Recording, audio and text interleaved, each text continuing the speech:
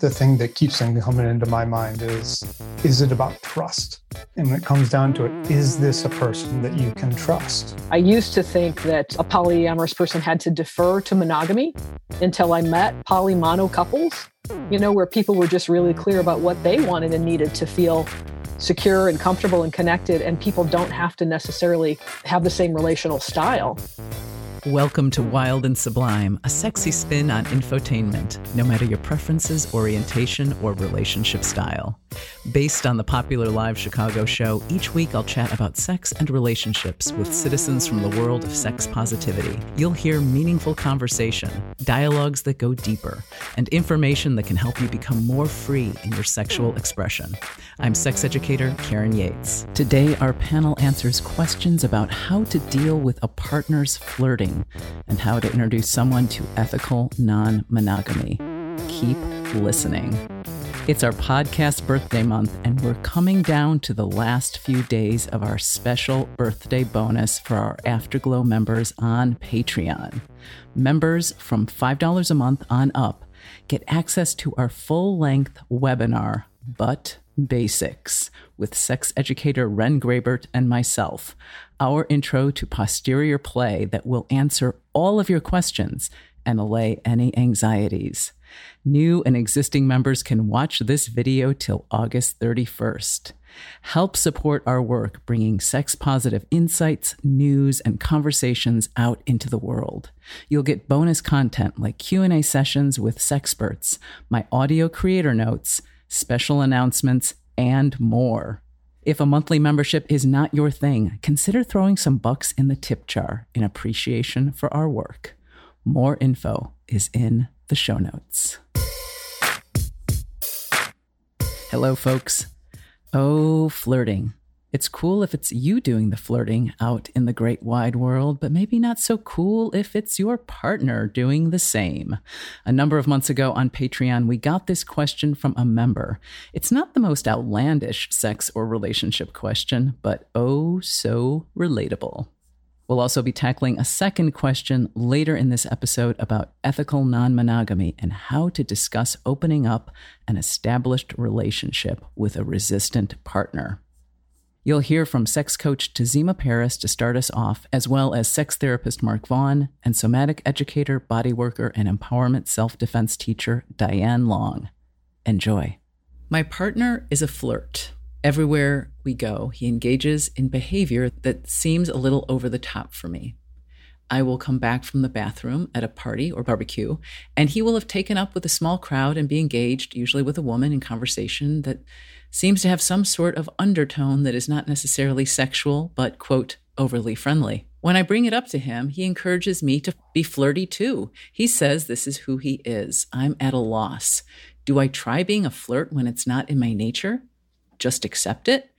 I'm tired of being pissed off. So much emotion. So many feelings. And I feel you. I really, really get this. So the first place I want to start with this question is talking specifically about flirting. And the way I hold flirting is that flirting is actually about spreading around our energy. So babies flirt. They totally flirt. Flirting is sort of in our nature in general. It's when you make eye contact, or it's even that energy when, for example, you and a friend are doing something irresponsible, like going shopping when both of you have other things to do. There's a flirtation when you're kind of, being conspirators about whatever it is, okay? So I want to level the playing field with the flirtatiousness. He has a particular style of flirtation that feels like there has a sexual undertone or something in it that has you feel uncomfortable. And I really, really, really get and understand that. I would not encourage you to flirt in the style that he flirts in. However, I would encourage you to think about becoming more turned on yourself. So it's not about out flirting him. What he's doing is actually spreading his turn on around. And he happens to be kind of practiced at it because he's probably been doing this for many decades. And so if you cultivated a certain amount of turn on, like when you get excited about whatever your area of expertise is, okay, or whatever you feel really geeky about, or you can kind of go way deep on a subject that you really love, that energy. And then you can take that energy and spread it around. It just so happens that our sexual energy happens to be some of the most creative, potent energy that we can wield. It's more powerful than anything else. It's attached to sex, and that stuff makes babies. It's powerful. So I wouldn't encourage anyone to tamp it down. I would encourage, one, understand what flirting actually is, as long as your partner isn't actively pursuing someone outside of the container of agreements that you have about your relationship. So if he's not breaking any rules about how far he's going with whomever it is, then it's a different conversation. It's about where your comfort level is, and that's okay. And my encouragement to you more so is to cultivate that turn on energy in yourself so that you can spread it around and see how that feels for you in your own signature flirty style. Awesome. Mark and Diane, what do you have to say? I think the thing that keeps coming into my mind is it about trust? And when it comes down to it, is this a person that you can trust? If it's not, then I think you've got your answer right there. But if this is a person you can trust, then can you accept their behavior? Can you accept them for who they are? And can you allow them, give them the gift of allowing them to be who they are and accepting? And then I like what Tazina said about finding your own sexual energy.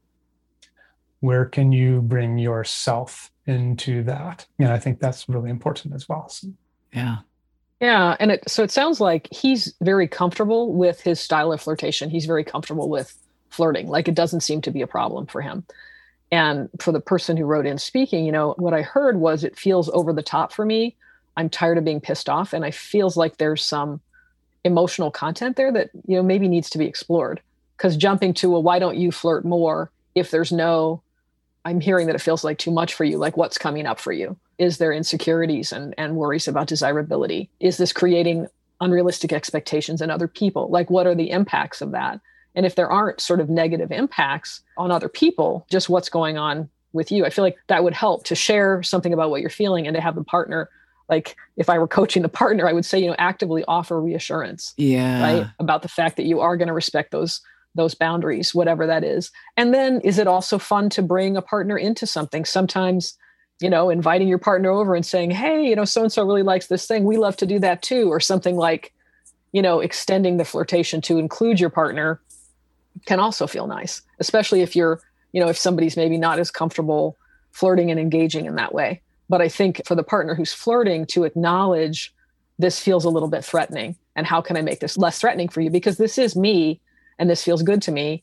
And I don't want to have to change, but I also want to respect you and what you need to feel like you're cared about and seen and that you're part of my life. And so I think there's a way to grow it together a little bit. Yeah, I really like that response, Diane. I love every response with this question because I do hear like underneath there might be this trust issue. So then determining, is it really a trust issue or is it a me issue? Could be both issue, right? It could be a complicated thing, but staying in the resentment is problematic. Like if this is a thing, if this is a loop that just keeps going, then eventually it is going to be buried and come out in a really ugly way, or it'll be like some like straw that breaks the camel's back and then you're out of there, and maybe that didn't necessarily have to happen. So watching one's own insecurities and excavating them can be super helpful. We'll resume with the second question in a moment.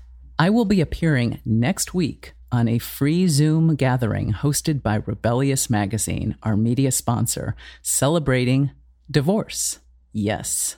Have you just terminated a long-term relationship?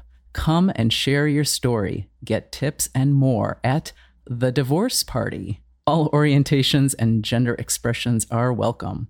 There will be cool giveaways too. Tuesday, August 31st at 7 p.m. Central Time.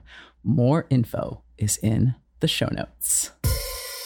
Wild and Sublime is also sponsored in part by our Sublime supporter, Chicago-based Full Color Life Therapy.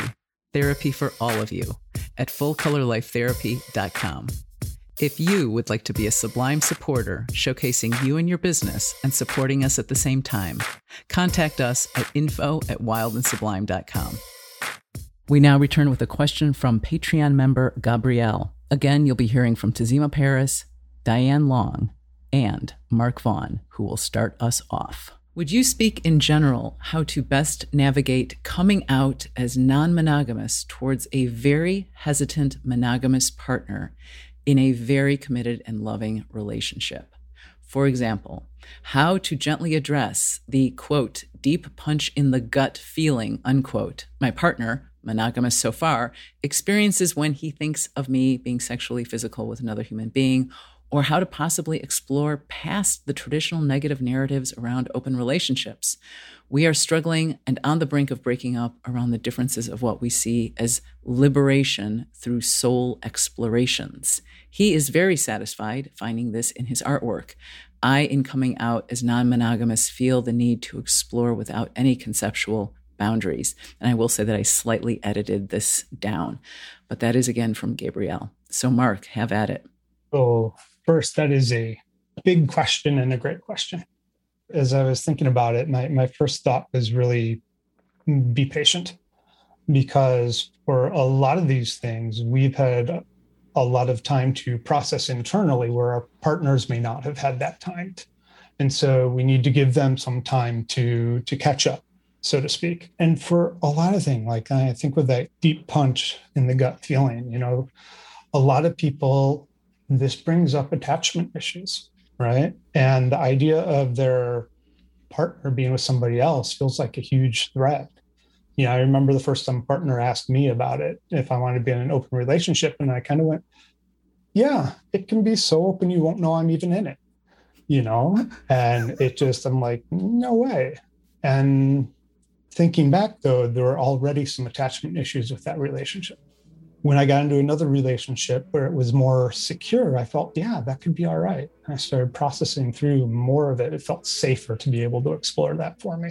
So a lot of reassurance to your partner, a lot of reassurance that it's about you and not about them, so to speak, though clearly they're involved. Reassurance. It definitely helps, right? The other part of that is also that what does it bring up for them? Where is that? Is it insecurity for them, right? Do they feel inadequate?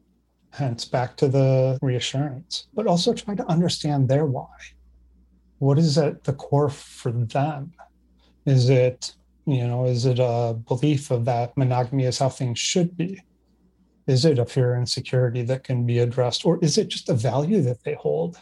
Do they feel that monogamy is a value that they can't step out of, right? The answers are going to tell you a lot. I think on that, having hard conversations is a part of being in a healthy relationship. Being willing to say, hey, this is my truth. Where are you? And to negotiate that is something, a life skill that I think we all need. Along with that, though, you need to understand that this might be a deal breaker for them, right? They may not be able to get past it. And then it comes down to you, to a choice of, can you accept being in a monogamous relationship? Or is that something that's going to build resentment over time? Because if it is, then you got to realize, what do you need to do at that point? Because being in a relationship long-term with resentment building is not a healthy place to live. Wow, thanks, Mark. That's a very gentle response. I really resonated with a lot that you said. So Tazima and Diane, jump in. I want to underscore the part about really getting clear on whether it's a deal breaker. For some people, this is a lifestyle choice. And if you're not choosing a person who is at least open to the lifestyle choice that is important to you, then it's time to consider what action you want to do, especially if extensive conversations have happened. The other piece is there are a lot of books and resources that actually talk about this process of coming out. And one of the things that helped me to introduce my partner to more about non-monogamy was to say, hey, could you listen to this audiobook on non-monogamy, ethical non-monogamy, and tell me what you think? More so than I want this lifestyle. And I'm not putting out any ultimatums. I'm like, hey, I want to share with you what is important to me about non-monogamy. Not I want to have sex with other people. It's there are some qualities specifically for me about non-monogamy that I really appreciate. And I would like to incorporate some of those ideas into our conversation. That's my personal conversation. You can use a tool like an audiobook or an article and open a conversation about it so that it's not all about the big high stakes question of, are we going to do this or not? It's actually more about what is important to each person about relationship in general. And then what do each of the parties or any of the parties value inside of their preferred relationship style? Diane. Yeah, I would add, I think taking the time to really figure out what's important to you, what it is that you want and need, and to be really explicit where you can in communicating and figuring that out. I think a lot of, Mark mentioned patience, but I think a lot of space, right? To really explore and share about what feels good about that to you, right? I think that for folks who are poly, it often requires more communication, more explicit communication. And I think maybe good time management skills sometimes, but being able to really check in about your own needs and somebody else's. So being clear about your needs and desires. And I think a lot of times partners that care about each other can really get behind trying to meet the need of whatever that other person is. And over the course of time, through discussing and exploration, you figure out whether or not that's a deal breaker. But I think, having clear boundaries and limits, there's so many different ways to do poly. And I think when anybody comes out as something new, you think, am I poly enough? Am I doing it right? So many different ways to do it. Oh my gosh. Right? Yeah. I mean, some people, to me, sort of don't ask, don't tell is not really poly. That's something else. But, I want to be a part of things. I want to know what's happening. I don't want to know what's happening. I want to know that you're doing well. I want it to be someone I know. I want it to be someone outside of my circle. There's all different ways to do poly. And so really having space to figure that out. Really importantly, I think, is not pretending to want something that you don't want. Right. I've been in open relationships and poly relationships for more than 30 years and figuring it out as I go. But I think now I know that it's really important for me to not be involved with someone who's either not poly or not open to being involved with somebody poly. I used to think that a polyamorous person had to defer to monogamy until I met poly-mono couples, where people were just really clear about what they wanted and needed to feel secure and comfortable and connected. And people don't have to necessarily have the same relational style as long as they're really consenting and communicating and figuring out what feels good. Yeah, I appreciated, Diane, what you said, that there are just so many types of poly. It's infinite because it's just really based on the individuals in the relationship or the individual as they're relating to another individual. And it might change over time. For me, it has evolved. I just realize I'm really clear now on what I want. And it is so different in the beginning when it was just scattershot. It was like, oh, okay, sign me up for any type of poly. And then I'm game. And then after all, I'm like, oh, I am not game for this. And I'm not game for that. And I'm not game for that. And it's really great. Poly is a journey of self-exploration, basically, first and foremost.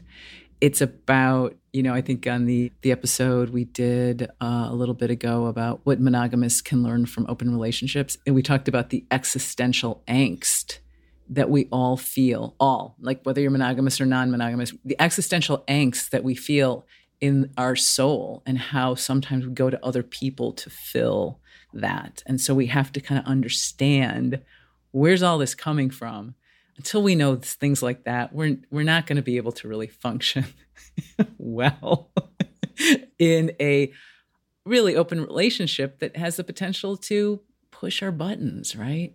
Can I add one more thing, Karen? Yeah. Yeah, I just want to say, I think polyamory or poly doesn't always have to be sexual either. I think this idea that, growing our capacity for love and connection, that we can get our needs met in a lot of different places. And I think when people really start talking about it and thinking about it, they can relate to, I have friends that I enjoy doing certain things with and other friends that I do other things with, right? And we get physical and emotional needs met in different ways from different people. And that can also be true of sexuality.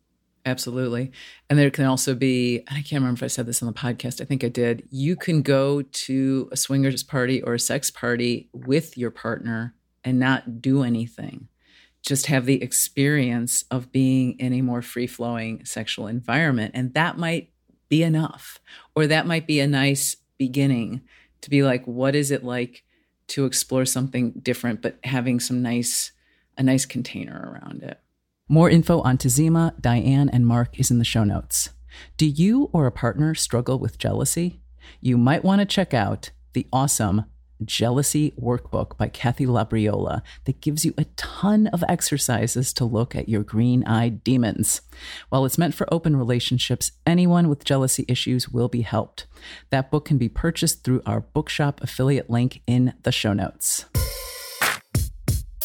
The work I do in biofield tuning, an energy modality that uses sound waves to help repattern your bioelectric field, can support you in getting out of stuck behaviors and become more aware of different choices. One person said, "Karen is a wonder. You will be thoroughly amazed by what is possible." If you are interested in working with me remotely or in person, or learning more about my weekly group biofield tuning sessions on Zoom on a variety of topics, go to Karen-Yates.com. That link is in the show notes. Well, that is it, folks. Have a delightfully pleasurable week.